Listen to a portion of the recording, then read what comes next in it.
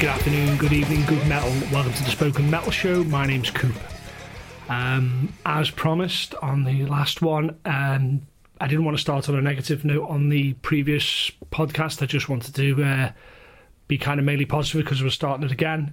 This podcast, however, is Malcolm Young's, the Metal Show's obituary to Malcolm Young. This is a difficult one, and it's really, really difficult for me talking about anybody that's passed away, because it's an awful thing. I hope I never have to ever again talk about someone passing away who's in the limelight and as talented and as influential as Mal was.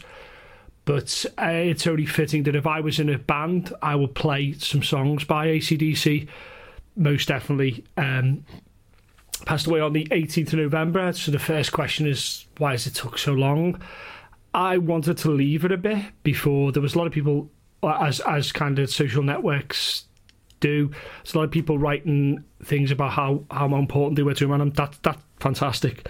I preferred to leave it a little bit, let the guy's funeral take place, and then talk about what a great person Mal was and how fantastically important he is to rock, metal, and music in general. I did think it was pretty poor that there's photos of his funeral. Didn't really want to talk about that per se, but I saw some pictures and I just thought, you know what, fucking that's a private thing. That's between him and his family. I don't know why someone would want to see photos of someone else's funeral, only to point out who turned up and who didn't turn up and all that bollocks. It's got nothing to do with us.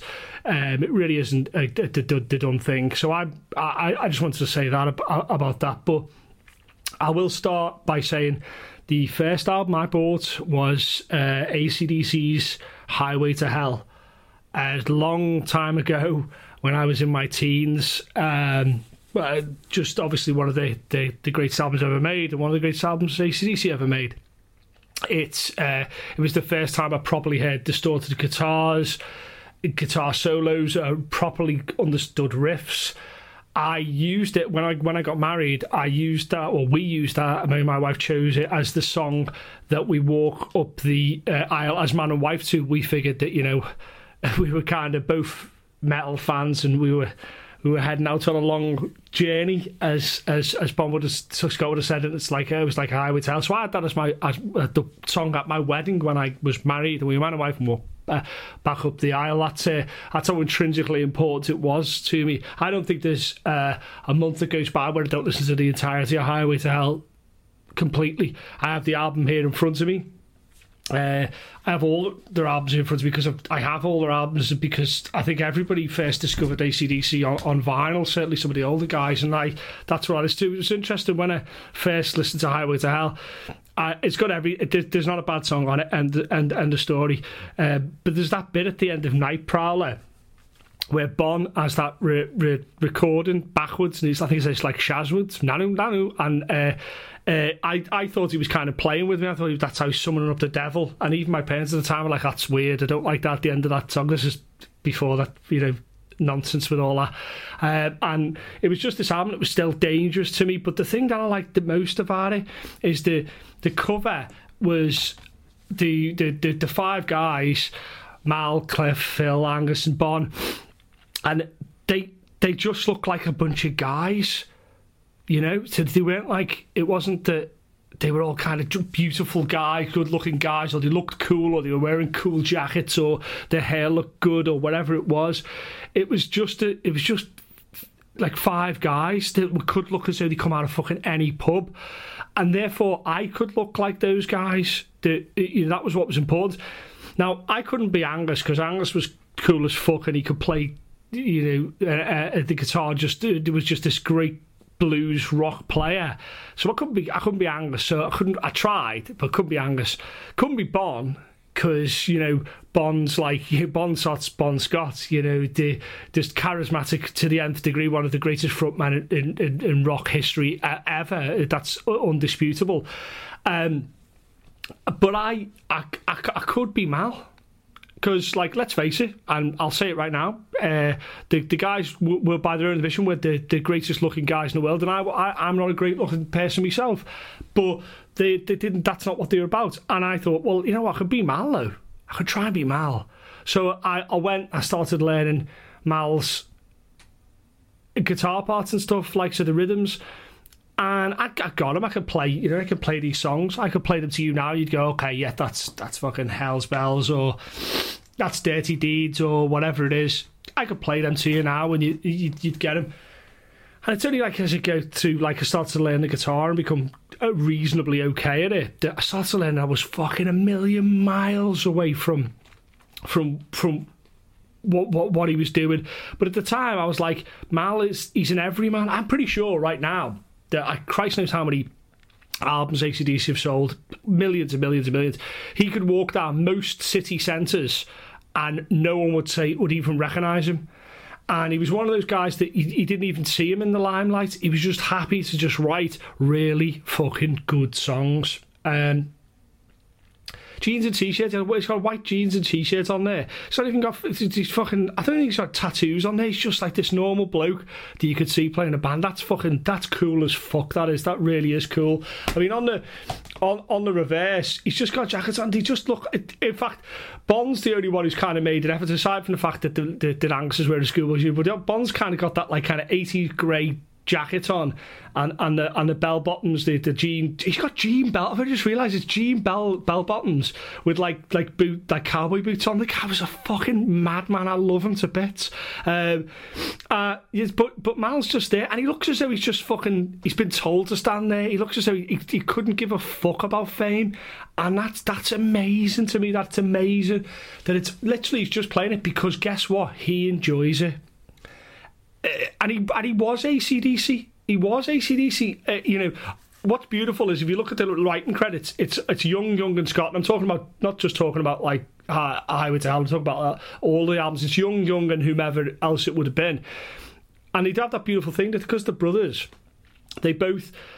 Which is the same surname, obviously. So there's no, well, is it Angus Young or is it Malcolm Young? No, it's just Young and Young, because it doesn't matter, because the two of them obviously very clearly wrote together. But I bet you Mal brought some stuff to Angus. I bet you he was like, listen to this riff, and plays the riff of Back in Black, and Angus and then finesse it out and get it sorted. And we'll never know where one stops and where one starts and all that type of thing. We'll never know that. But just think of some of the riffs that he's wrote. You think there's 2 or 3 massive riffs on every album they've ever done, sometimes more, of some of the greatest rock songs of all time. You Shook Me All Night Long, Back in Black, Highway to Hell, you know what I mean? These are all like anthems now, anthems that have been going for decades. And I get the feeling he was just this calm sort of censor that was just like, this is what we're doing, this is what's going on. Bon or Brian could go crazy and do all that, and Angus could do his guitar things, and that's great, but I'm going to just propel us along. He was just this fucking the engine of AC/DC. Him and Cliff just locking in, and Phil just locking in into this, like, and later on, the other drummers that they got, and obviously Cliff left a little bit as well. But the whole sort of beginning, the engine was Mal. I mean, when you see him live, he did fucking nothing virtually on stage. Occasionally walked forward during like Whole Lot of Rosie or whatever. And he just started at the back, just fucking pumping endlessly these riffs, just tight, fucking huge riffs. I mean, we'll never know, but I wonder how many riffs he really did write, and without a shred of fucking ego by the looks of things as well. Like, And I just think it's beautiful that the writing credit to Young and Young. I think that's excellent, because we have to remember that they were brothers. And our brothers, the Young. So it's interesting from that standpoint of like the contributions, AC/DC's contributions, and therefore Malcolm's contributions as well. He never did, well, obviously they had bands at the beginning, but AC/DC was just pretty much his only band. And he was just happy to just belt out these endless stream of riffs. He was a machine in every sense of the word. He pushed it forward and constantly kept a beat. You try and keep up and stay in time with what they're doing, and how in the pocket and how tight they are. Have a look at him. Have a listen to If You Want Blood, the live album. It's fucking flawless. You cannot touch the rhythm section. You can't touch it. You've got something in there, and it was a machine as much as to every single album. He was like, here's fucking 6-7 fucking absolutely rock solid riffs that you cannot fuck with. Like, Back in Black, front to back, it's just a it's the fucking. It's the holy grail of fucking rock. It's up there with Dark Side of the Moon. It is, because yes, it's maybe not as explorative as that, yeah, but it's just one of those albums. It's you can put only a small selection of albums on in a rock club, and front to back people would just listen to it and no one would question it. That was you could leave fucking Back in Black on, you could leave Highway to Hell on a rock club, and no one would say shit. No one would say shit, and that's an incredible legacy to leave. Like. Incredible legacy to leave. And you think, like, the guys, there's never been, he's black t-shirts, pair of jeans has been his stock uniform, and then he had that Gretsch Jet Firebird, I think it was a 63, not necessarily conventional, so I didn't see a lot of them about, and he had that missing pickup at the front as well, sorry, the neck pickup. And you just could tell he was just like, this is my fucking tools. These are my tools. And this is it. It might not look that pretty, but neither am I. But you know what? This fucking gets the job done. And I get the job done. And I just think that, I think they're reissuing one of his guitars, which is a beautiful thing to do as well.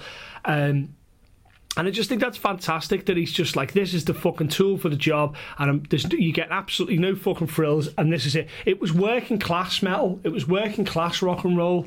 It was rock and roll that didn't put any pretensions on you. They didn't try and sell you something. You know, Mal wasn't trying to sell you something. He wasn't trying to fucking, you know what I mean, shove his opinion down your throat. He was just like, this is fucking a good song to have a listen to and dance and enjoy yourself, and it is what it is. You know, the lyrics are kind of like, you know, kind of innuendo and stuff like that. It's just good. You know, here it is. They're a bar band that made it to arenas that just converts over. Why? Because it was Everyman. Because it was just good. Because great stuff transcends its genre, transcends it's what people believe it is. It just becomes is. You know, like Dark Side of the Moon just is a great album. You might not like the Beatles, but Sgt. Pepper is a great album. You know, it's these kind of monolithic things where it goes past that. And Malcolm Young was everything that meant that in every way. And I just think it's absolutely tragic that the guy dies at, I think he was 64. Is no age. Is just no age. 2014. He's diagnosed with dementia, and obviously Stevie Young replaced him. I believe he did that in 1988 as well. I think it was Blow Up Your Video Tour. I think I'm reading from what I've read, I believe he had lung cancer, Malcolm, and then a pacemaker as well. You don't hear about these things, and no one talks about it because I get the feeling he was just like, what's next? Okay, what's wrong with me? Let's fix that. Let's get back. You know what I mean? I'm pretty sure that he really pushed right up until he stopped playing with them. To be playing, because it's just one of those things. You could tell it was just, he was keeping us going, but we were keeping him going. You know what I mean? And these were like big, huge world tours he was doing, and they're playing 2.5 hour sets, and he's fucking there all the time, fucking working hard at to the side of Angus. You know, there's just an incredible fucking stay of work there, incredible sort of, you know, shift he's put in there. You have to remember as well that George Young is, I believe, younger brother died on the 22nd of October. So, you know, that must have been really, really tough. That, you know, dementia's a tough thing. Obviously, losing your short-term memory must be quite awful.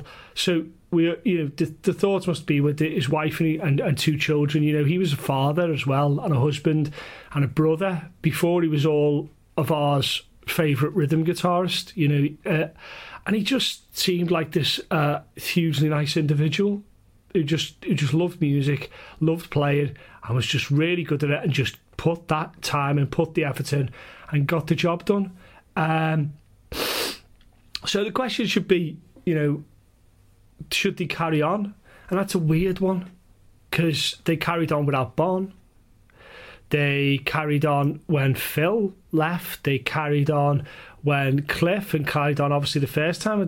So the AC/DC can exist with someone in that role, but it's not AC/DC. It's just AC/DC's current iteration. You know, it's the magic that he brings can never be duplicated.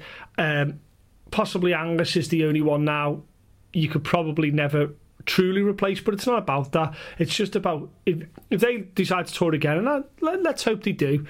But they don't owe us anything, by the way. They put the shift in. The guys don't owe us anything. They've given us more than what we need. If they play again, that's great. And all those people are going to be, it's not really AC/DC. No, well, what is? What is? When they launch into Hell's Bells, are you going to sing along? Yeah, well, shut the fuck up then. It doesn't really, when they launch into A Whole Lot of Rosie, are you going to still sing along, or are you going to be bothered that he's not, it's not Malcolm on the left? No, it's sad. It is sad. And that is the truth. But AC/DC, I think Malcolm Young didn't ever want it to be in the spotlight. Clearly, he never wants to be. Who's going to want to share it with like Barn and Brian and Angus anyway? Just can't do it. He's just quietly happy to be great. Malcolm Young was great. And thank you. I'm a better player for listening to you. I'm a better person for approaching it with the same attitude that you have to music. The world is a better place for the songs that you helped write and wrote. And thanks for your service behind the bar of playing, of playing and being just great, just an all round incredible player. Thank you for every rock and metal fan who, drunk out of their minds, will still remember the lyrics to your songs, because they mean everything to them. The people across the world who might not speak the same language, but they all know the verse to "You Shook Me All Night Long." Thank you. What a great sort of service you did, and the love that's outpoured on the internet is testament to that. The Independent did his obituary. That's how important he was. He was an iconic figure in rock and metal, and we salute you. Thank you very much, Malcolm Young. One of the ways it would seem a bit crass of me to end with any kind of plug or anything like that, I will simply say that you can choose to assist and help and donate to various charities dealing with dementia. I have three here that I look at, and one's www.dementia.org, another one is www.thegoodcaregroup.com, and one that seems very fitting is www.musicandmemory.org, all websites dedicated to the treatment of dementia. And I think that's probably the best way we should end this podcast. I can't say thank you enough to Malcolm Young, but I will say, go back and listen to Back in Black. Just listen to how well crafted You Shook Me All Night Long is. Go back, listen to Highway to Hell. Listen to how well crafted Shot Down in Flames is. But one of the deeper cuts that I'd like you to listen to and take on board is Giving the Dog a Bone. Just listen to the rhythm part of that. Just listen to that. That is momentum personified. Thank you, Malcolm Young. Thank you from the Spoken Metal Show and every metal and rock fan out there. Thank you, Malcolm Young.